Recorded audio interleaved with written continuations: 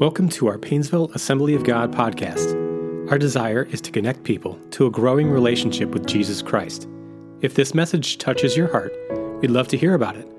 Email us at info@painesvilleag.com or visit painesvilleag.com. We pray that this message will be an encouragement to your faith. All right, let's get into the Word this morning. Why don't we open up in a word of prayer and just let our hearts just be settled. Father, thank you for your Word. Thank you, God, for what you do in our hearts and our lives. We just pray you'd speak to us through your Word. In Jesus' name, amen. When you think of different things that go together, what are the things that come to your mind? One of the things that I think of is peanut butter and jelly. How many of you know you can't have one without the other, right? I know you can. You put jelly on toast, but there's just nothing like peanut butter and jelly, right? I think of cookies and milk, right? I mean, they just really, they go together. Cookies and milk. You might think of salt and pepper. I don't know, maybe you put a little salt, a little pepper. Salt and pepper just seem to be something that goes together. When I think about movies, I think of popcorn. I mean, how do you go to the movies and not get a big old thing of buttery popcorn, right? I'm probably making some of you hungry if you're waiting afterwards. Hot cocoa and marshmallows.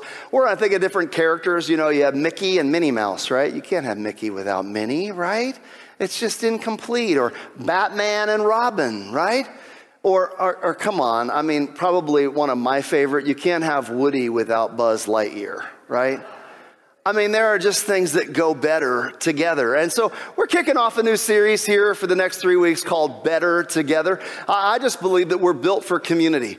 I believe that the Lord has created us. We're going to unpack what that is and why I believe that this morning, why I think the Bible tells us that there is power in belonging, there's power in community, and we are better together. We are better together. There's something that is really true. We can have our personal faith, our personal relationship with Jesus, and there is something very personal about our faith. Yet at the same time, I think that one of the things that we see throughout Scripture is that our faith grows deeper when we share life together. Our faith grows deeper when we share life together. In fact, throughout the New Testament, there are various illustrations that kind of talk about the value or explain or highlight the value of community and connectedness. That when people put their faith in Jesus, we're not just isolated and alone in that faith, but we're a part of a greater community. 1 Corinthians chapter 12, Romans chapter 12 calls us the body of Christ, right? We are the body of Christ and talks about different parts. Now, we're all different. We're not the same. But those differences that come together within the body of Christ create great value. In other places, we're called the family of God. Or we're called a temple that's been fitted together with various pieces with Jesus Christ as our cornerstone. All throughout Scripture, you can't get away from this idea that the Lord says that we were created for community. We're created to belong to something bigger than ourselves. This church, Big C Church, and yet among the Big C Church are local bodies of believers that come together to encourage, and as Hebrews says, spur one another on towards love in good deeds. All the more as you see the day of Christ approaching. I don't know about you, but I see the day of Christ approaching. Amen? Recently, I was sent a link to a TED Talk given by a renowned researcher and sociologist, Brené Brown, called The Power of Vulnerability. And to my knowledge, I just want to put this out there, Brené Brown is not a believer in Jesus Christ. She's not a Christian. This is not Christian research or a Christian TED Talk. So if you search The Power of Vulnerability, TED Talk, Brené Brown, there might be some choice language in there that you go, whoa, what is Pastor listening to?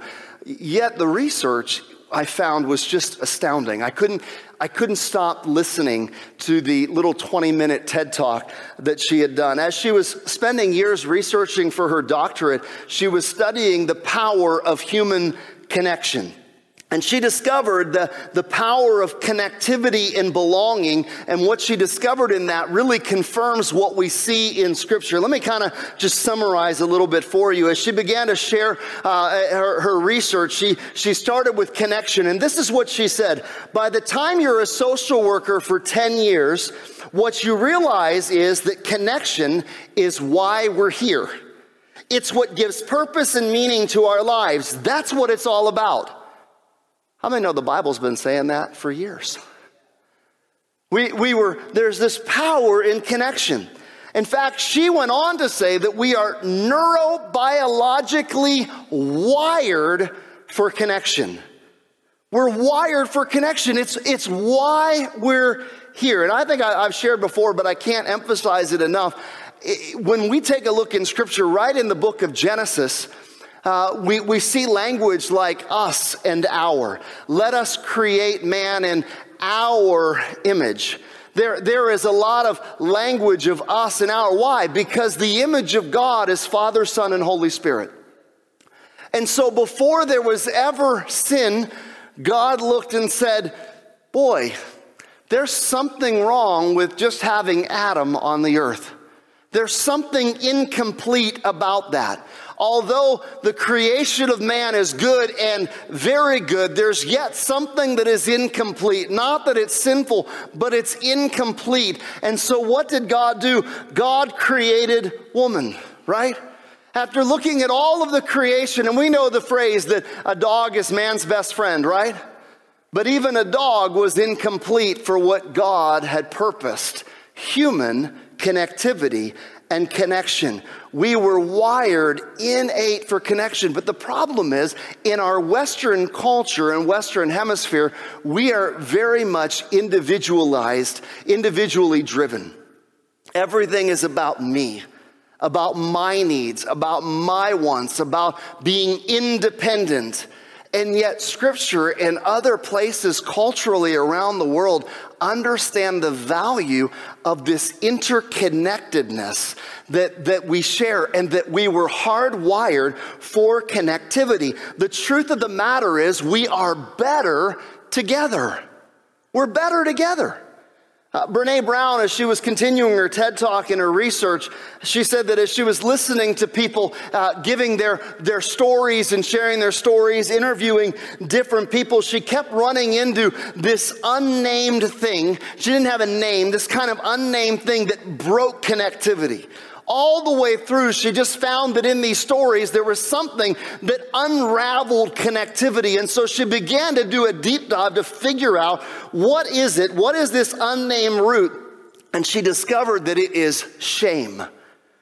In fact, this is what she said. Shame is really easily understood as the fear of disconnection. Is there something about me that if other people knew about it or see it, that they would just say, you're not worthy of connection? This idea of shame unravels connection. She said, the things I can tell you about it is this: it's universal. In other words, everyone has experienced at some level this problem of shame that causes this disconnectivity. She said the only people that don't experience shame have no capacity for human empathy or connection. No one wants to talk about it, and the less you talk about it, the more you have it. So at the very heart is this thing called shame. And so immediately, I don't know about you, but when I'm hearing her research from a secular standpoint, my mind goes right back to Genesis again, and Genesis chapter 3. And I go right back to verse 6, that when the woman saw the fruit of the tree was good for food and pleasing to the eye and also desirable for gaining wisdom, she took some and ate it. She also gave some to her husband who was with her, and he ate it. And then it says this: the eyes of both of them were open, and they realized they were naked. So what did they do? They sewed fig leaves together, right? And they started making coverings for themselves. Why? Shame. Shame. And what did that shame lead to? Then the man and his wife heard the sound of the Lord as he was walking in the garden in the cool of the day, and they hid from the Lord God among the trees of the garden. But the Lord called out to the man, "Where are you?" And he answered, "I heard you in the garden, and I was afraid," fear. of being found out, fear of being seen as who I really am.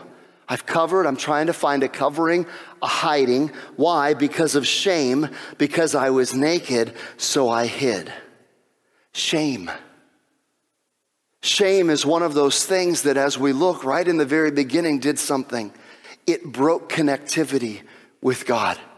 It broke belonging with God. The very thing that we have been hardwired, that inside of us, there's this innate place of connectivity. The moment that sin was introduced, the moment there was disobedience, shame, suddenly eyes were open, and shame, I'm not good enough as I am. There's something wrong with me. I'm not happy with myself. I look and I feel like I've got to have a covering. I'm exposed. I'm out there. I'm vulnerable.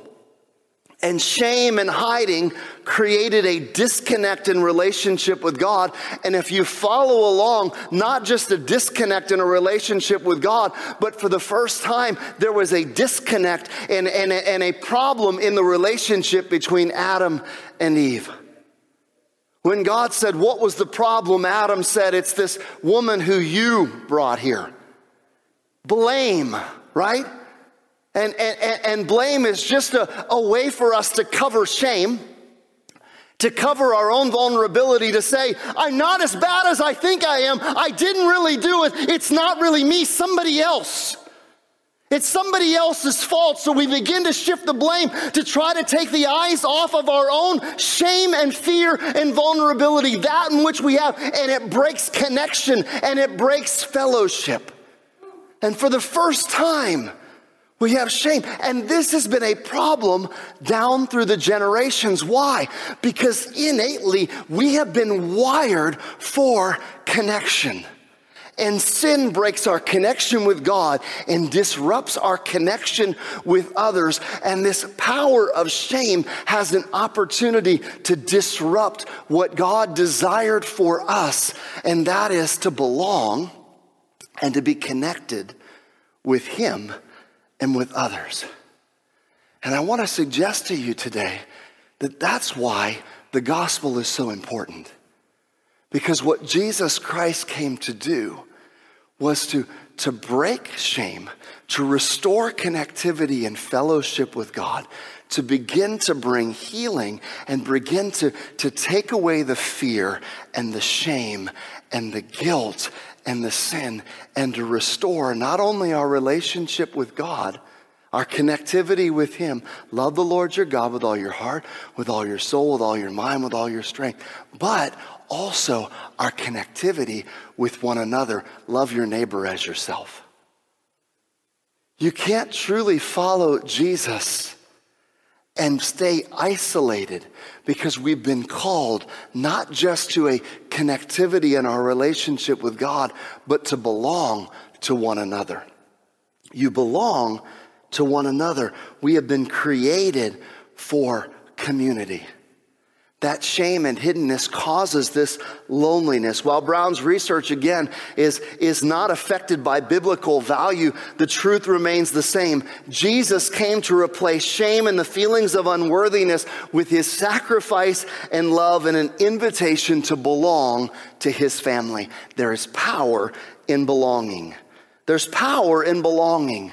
And God has given a place for us to belong. And in that belonging, He's given us a purpose. In fact, Brene Brown discovered in her research that a group of people who lived with joy and fulfillment, as she was doing that, she came across these people that she found were living with joy and fulfillment. And so she asked herself, what was the difference? And what she said is they had a sense of worthiness. These are her words, a sense of worthiness. They have a strong sense of love and belonging. This is a secular sociologist who did secular research and came to the problem that the Bible says is only resolved through Jesus Christ and in His Word.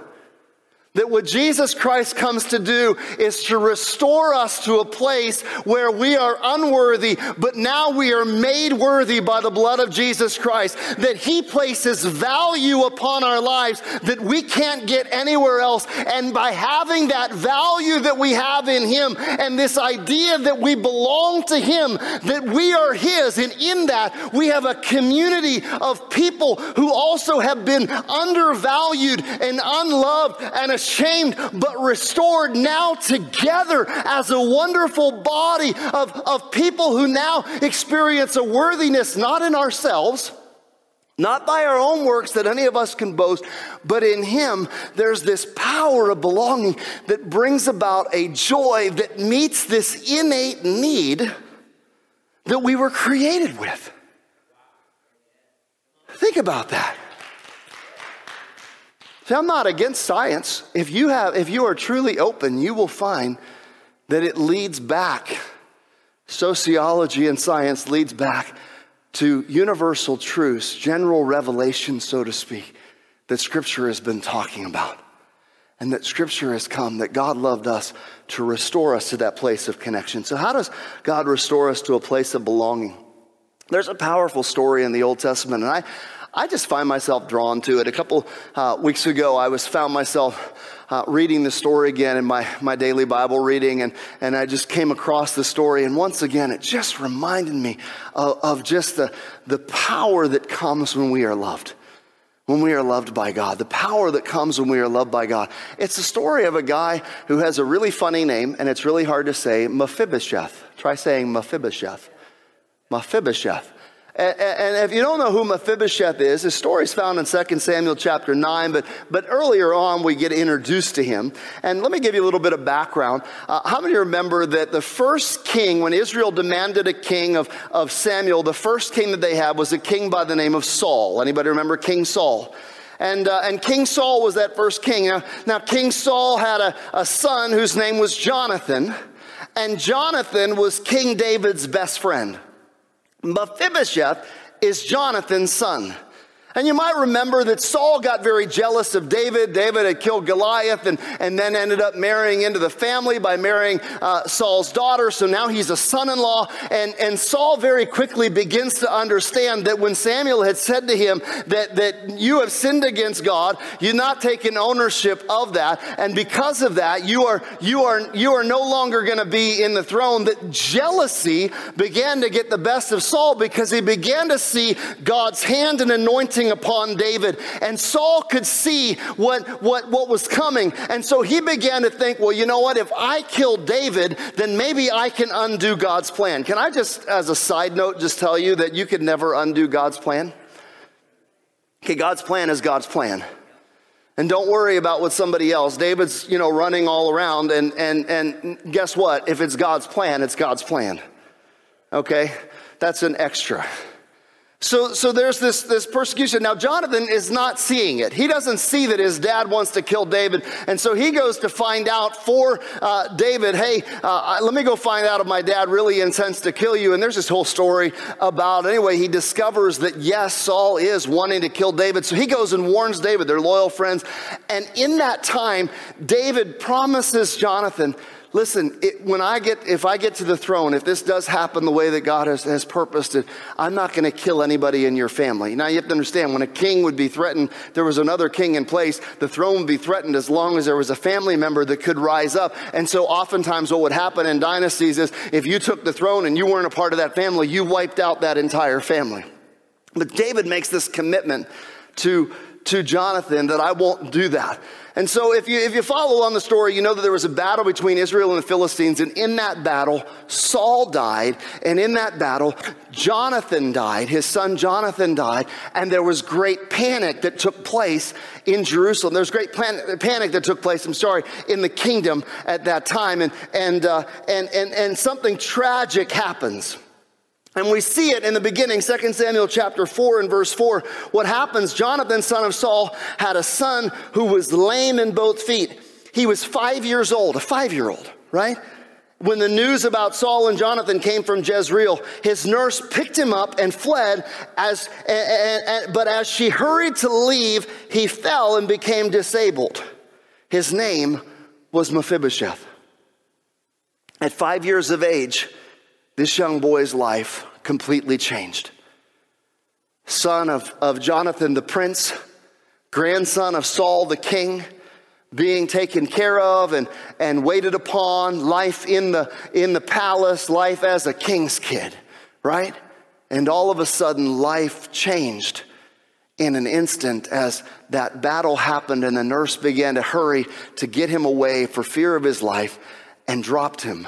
And he was crippled in both feet. They didn't have the medical technology that we have that could have set those bones and could have helped those feet. And instead, all of a sudden, he is crippled. And for years, Mephibosheth is in hiding. Where is he at? He's in hiding. Perhaps fear of one day that he'll be found and killed. Not knowing maybe the commitment that David made to his father Jonathan. You got to remember, he's 5. And David was fleeing many years before that. He probably wasn't even born when that commitment was made between the two of them. And so what you have for Mephibosheth is that all of a sudden he is found in a place of disgrace. In fact, if you look at his very name means this: from the mouth of a shameful thing. Shame. From the mouth of a shameful thing. Shame. For years, Mephibosheth has lived in obscurity and shame. His grandfather had lost the kingdom. His grandfather was a jealous, crazy king. Everybody knew he had gone insane and crazy, and there was just this legacy that was no longer good. Any of you have a family like that, where you look at a family history and you think, man, my family history is not very good? This is Mephibosheth, and every time that he would get up in the morning and unable to take care of himself and unable to walk, he was reminded of that painful day when he was 5 years old. How many know there are things that sometimes happen to us, even as kids, that we can't get out of our head, that we're reminded of every single day, that impact our lives? What he didn't know was his life was about to change dramatically. And in 2 Samuel chapter 9, this is where the story unpacks. And I just want to read the story incomplete from verses 1 to 11. So if you're with me, you can follow along on the app notes, or you can see it on the screen or in your copy of God's Word. I'm in the New Living Translation. 1 Samuel chapter 9, starting in verse 1. One day David asked, is anyone in Saul's family still alive? Anyone to whom I can show kindness for Jonathan's sake? And he summoned a man named Ziba, who had been one of Saul's servants. Are you Ziba? The king asked. Yes, sir, I am, Ziba replied. And the king then asked him, is anyone still alive from Saul's family? Uh-oh. But no, if so, I want to show God's kindness to them. And Ziba replied, yes, one of Jonathan's sons is still alive. He's crippled in both feet. Where is he? The king asked. In Lodabar, Ziba told him, at the home of Machir, son of Ammiel. So David sent for him and brought him from Machir's home. His name was Mephibosheth. He was Jonathan's son and Saul's grandson. And when he came to David, he bowed low to the ground in deep respect. And David said, greetings, Mephibosheth. And Mephibosheth replied, I'm your servant. Don't be afraid, David said. I intend to show kindness to you because of my promise to your father Jonathan. I will give you, and this is a critical verse, I will give you all the property that once belonged to your grandfather Saul, and you will eat here with me at the king's table. Mephibosheth bowed respectfully and exclaimed, who is your servant that you should show such kindness to a dead dog like me? Self-talk. Then the king summoned Saul's servant Ziba and said, I've given your master's grandson everything that belonged to Saul and his family. You and your sons and your servants are to farm the land for him to produce food at your master's household. But Mephibosheth, your master's grandson, will eat here at my table. Ziba had 15 sons, 20 servants. Ziba replied, yes, my lord the king, I'm your servant, and I will do all that you have commanded. From that time on, Mephibosheth ate regularly at David's table like one of the king's own sons. What a powerful story, isn't it? It's amazing, but it demonstrates for us this power of belonging. It demonstrates, at least in my mind, this power of how God takes us from a place where we are isolated and alone and afraid and crippled and hurting, and we're out, and he brings us from that place and gives us a seat at his table as a part of his family. There is power in belonging. I don't need to preach anymore. I just summarized the message for you. You're excited about that. You think I'm going to be done. Let me just quickly... Verse 7 is really the key verse, all right? That's really the key hinge point verse. In fact, Ralph Davis in his commentary on 2 Samuel said the hinge and heart of this chapter is verse 7. The king promises three things to Mephibosheth. He promises protection, provision, and position. And I want to say that's the blessings of belonging. When you belong to God's family, when you belong to God's church, there's power in belonging, because with that belonging, there comes three blessings. And the first is the king's gift of protection. Again, when Mephibosheth is brought to David, you have to understand, we have hindsight. He didn't. Suddenly the king seeks him out of nowhere as he's in his place of nowhere, living his life, isolated, alone, hurting, saying, you know what, this is just my life. He's not seeking after David, but there comes a knock at the door and says, hey, David wants to see you. I don't know about you, but if I didn't know that David was coming to me to show kindness, I think my first reaction might be, what are his intentions? I think my life is over. And I think we see that in the narrative of the story. Perhaps he was told, no, it's for kindness. And he's thinking to himself, sure, they told you that, so I'd come with you. And I'm crippled. I can't do anything for myself. And so I don't have any choice here. Here I go. What is going to be my life? Here I am. I'm Saul's grandson. I know how my grandfather hunted you down and treated you. I've heard the stories. I'm in for it. I'm in for it. Additionally, he had an uncle, another of Saul's son, Ishbosheth, who after Saul and Jonathan had been killed, had been raised up for a period of time to be king in Israel, and recently had been murdered himself. And so now he's thinking, what is going to happen? So he approaches David, and the scripture says that he bows low and he declares, I'm your servant. I can just hear him begging, I'm your servant. And why do I think he was begging? Because David says to him these words that we also see in the New Testament over and over again, and that is, do not be afraid. Do not be afraid. Why? Because so many times fear dominates and keeps us from being connected with God. We're afraid of what God is going to do. That if we come to God, if God comes and he invites us to come, then I look at my life and I look at what I've done and I look at my past and I look at and I think, what have I to offer? What have I done? I'm deserving of wrath. I'm deserving of judgment. I'm enduring, but instead, David offers these words, do not be afraid. David said, I intend to show kindness to you because of my promise to your father, Jonathan. The kindness that he offered him was a place of refuge. It was a place of protection. I am not out to kill you, but instead, I'm out to restore you. I'm giving you a place back within my kingdom that you no longer have to be in isolation. You no longer have to be in hiding.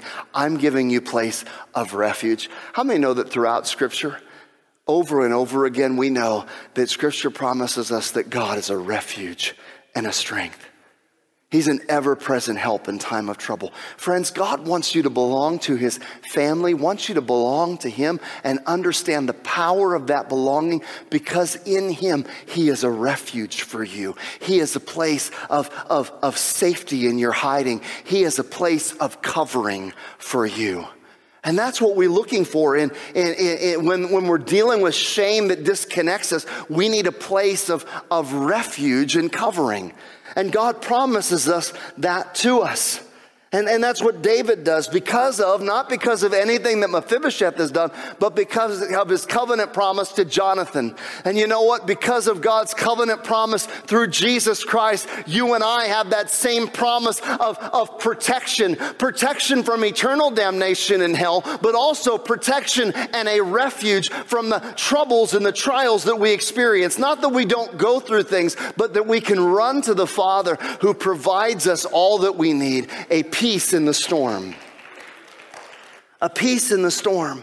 Out of a motivation of kindness. How many know that that's God's motivation? It's kindness. It's the kindness of God, Scripture says, that leads to repentance.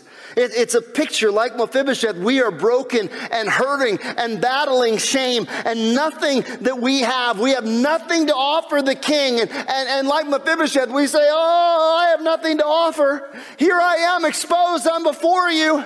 I'm afraid. And he says, don't be afraid. God says, don't be afraid.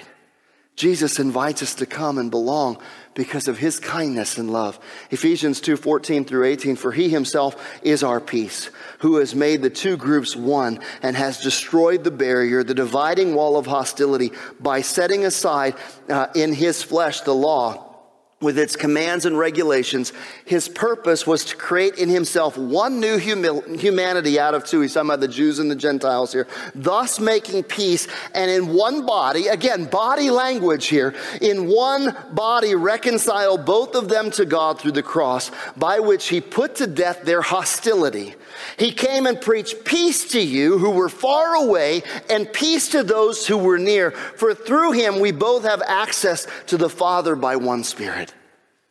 Jesus doesn't offer enmity, but he offers us peace and reconciliation with the Father, that we can come and be a part of a body of believers that has peace with God and peace with each other.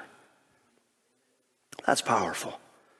The second of the king's blessings of belonging is the king's gift of provision. Notice that when Saul had died and Jonathan had died and Mephibosheth was carried away, he had lost everything. He lost everything. In 2 Samuel 9, we learn that he was living in a place called Lodabar. And it gives us a context not only geographically, but also spiritually. The word lo here is a word that's a prefix, that's a negator term. It kind of means no, where the word debo or debar here means word or thing. And so you put them together and you have no word or no thing. And if you look in the book of Joshua, the word Debar also is a land of pasture. So if you put lo in front of it, it means a place of no pasture, a barren land, a barren place, no pasture, no word, no thing. You might say that is a nothing town, or a place that's out in the middle of nowhere. Anybody live in the middle of nowhere? He went from a place in the middle of nowhere. That's where he was. It wasn't just where he was geographically, but it's where he was spiritually and emotionally and alone. And nothingness, no place in Lodabar, insignificant, unimportance, barrenness. And yet an invitation from the king also brings a blessing of this belonging, but a blessing of provision that comes with the belonging. He goes from no pasture and nothingness to great provision. Verse 7 says, I will restore to you all the land of Saul, your father. In other words, the king had a lot of land. That was the king. And he says, I'm restoring it, all of you, to you. You're going from no place to the place. That's the provision. That's where God takes us, from a place of nothingness. And by an act of God, he moves us from a place of being poverty spiritually, from being a place of aloneness and a place of nothingness, and brings us into a body and brings us into a place with him where there is great provision. Provision not only of his grace and his mercy, but how many know that scripture says, I've never seen the righteous forsaken or God's seed begging for bread. And I do that not because you deserve it, but out of my kindness, out of a covenant, promise, and commitment, my love for you. What an amazing gift. And that's what God does through Jesus Christ. In fact, going back to Ephesians chapter 2, I'm kind of paralleling a little bit, starting in verse 11. Therefore, remember that formerly you were Gentiles by birth and called uncircumcision by those who called themselves the circumcision, which is done in the body by human hands. Remember that at the time you were separate from Christ, excluded from citizenship in Israel, foreigners to the covenant of the promise, without hope, without God in the world. But now in Christ Jesus, you who were once far away have been brought near by the blood of Jesus Christ. There's a mouthful there, but let me just highlight a couple of things. You were separate from Christ. So we have separate from Christ. Excluded. So you were separate. You were excluded. Foreigners, without hope, without God, and far away. But now, Through the blood of Jesus, you've been brought near. There is great provision that comes through Jesus Christ. There is power in belonging. Belonging to Jesus Christ and belonging to his body. Friends, we belong to the King. Finally, number 3, the King's gift of position. David says, 2 Samuel 9:7, you will eat here with me at the King's table. That's really the capstone. Later on in verse 11, and from that time on, Mephibosheth ate regularly at David's table like one of the king's own sons. You see, in other words, what David is saying is, you lost your father and you lost your grandfather, but come and eat at my table and be a child of the King. Come and eat at my table and be my son. Come eat like one of my sons. I'm going to adopt you in as one of my sons, and I'm going to restore your position. You were once alone, living in Nowhereville, living all alone, isolated in your pain and in your hurting. But guess what? I'm bringing you near, and I'm giving you not only just a restoration of all things, but something more important than that, and that is the power of belonging back to a family once again. I'm restoring your position as a king's son. Oh, come on now. That's what God does for us, right? He doesn't just provide for us. He doesn't just protect us, but he makes us, includes us as sons and daughters of God. We heard it earlier, heirs and co-heirs with Christ. We belong to the body of Christ. And the best part about it, if you think about the idea of a table, Mephibosheth's greatest shame was the reminder that the dynasty that fell of his grandfather Saul and his father Jonathan, and the shame that came with that was the reminder that as he was being carried away, he was dropped. And every time he woke up and tried to stand, he couldn't because his own feet were crippled. But at the table, he was like everybody else. Because at the table, his feet were covered. His shame was covered. And there he was at the table with everyone else. Friends, that's what God does for you and I. He brings us to the table where our shame and our pain have been covered by the blood of Jesus Christ, who brings us near, restoring to us a position and a place of worthiness. We are unworthy, and now we have been made worthy. And because the shame has gone, now we have this connectedness and this belonging with the King of Kings and the Lord of Lords. Ephesians 2:19-22, consequently, you're no longer foreigners and strangers, but fellow citizens with God's people and members of his household, built on the foundation of the apostles and the prophets, with Christ Jesus himself as the chief cornerstone. In him, the whole building is joined together and rises to become a holy temple to the Lord. And in him, you too are being built together to become a dwelling in which God lives by his Spirit. Where 2 or 3 are gathered, there I am. There I am. We have been brought together, restored in a position of the family, but brought together because there is power in belonging. There is power in community. And Christ Jesus gives us protection, provision, and a new position as a child of the King, to take a seat at his table, to have a place in his body, to have a place as being fitted together in his temple. It is community language. That's the truth that we find, is that we are better together. Worship team, will you come as I close? See, friends, because in Jesus Christ we have a place to belong. He knows where we are. He knows the shame, and he knows the fear, and he knows the guilt, and he knows those things that break fellowship, that break connection, and that keep us wanting to stay isolated and in hiding. But Jesus Christ died to restore us. He died so that you might find in him a place of refuge. He died so that in him you might find a place where you have made peace with God, no longer enmity, but provision has been made on your behalf. And he has brought you to a place where you can be a part of not only this restored relationship with him, but also a restored position, sons and daughters of God, and a part of his family. Friends, we're better together. We're better together. We're better together. And God wants to bring you from a place of no place to his place. From no place to his place. And so today I want to pray for you. And so if we can we just bow our heads this morning? And if you're watching online, will you just pray with us as well? And I just want to ask you, have you been brought into the family? Have you, again, this is not by your works. It's not by being a good person. It's not by being religious. It's simply by receiving the invitation from the King to come and to be a part of his family.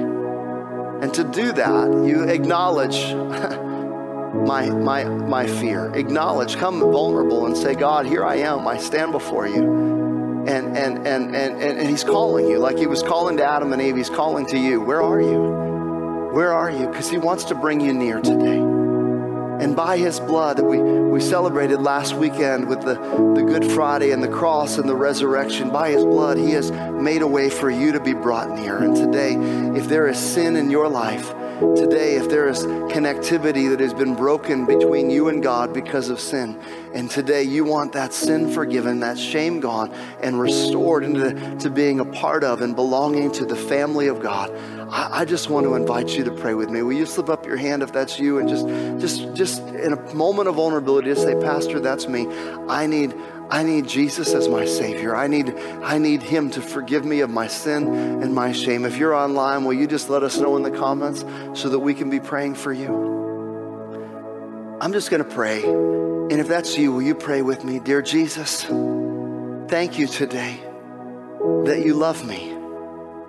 Thank you today that you have come to forgive me of my sin and to cleanse me. I ask you today to forgive me. I come humbly before you. And I ask you, Jesus, to forgive me of my sin. I want to receive, Lord, your invitation to be part of your family. Come into my life and make me new. You're my place of refuge. In Jesus' name, amen. Amen. Thank you, Jesus. One last thing, and I just want to pray for you. You say, I've just been battling with some things. Maybe you're battling with loneliness. Maybe just personally, there's just some things that you're battling and you just feel like connection and fellowship has just been interrupted. You've asked Jesus into your life, but you've just been struggling with connection and fellowship. Maybe you've been hurting in some way, and today you just want prayer today. Will you just slip up your hand? I just could use some prayer. I just feel some brokenness. Yeah. Jesus, thank you for those that raised their hand that were brave. Thank you for those online, Lord, that are also maybe struggling today with being hurt and brokenness. We just pray your touch upon them. We pray, Lord, that you will heal the brokenness and that, Father, we will just experience that power of restored connection with you, belonging with you. We're your sons, your daughters. We're King's kids. We thank you, Jesus, in your name. Amen. Thank you for listening to today's podcast. We pray that you're encouraged by this message. For more information about Painesville Assembly of God, visit painesvilleag.com.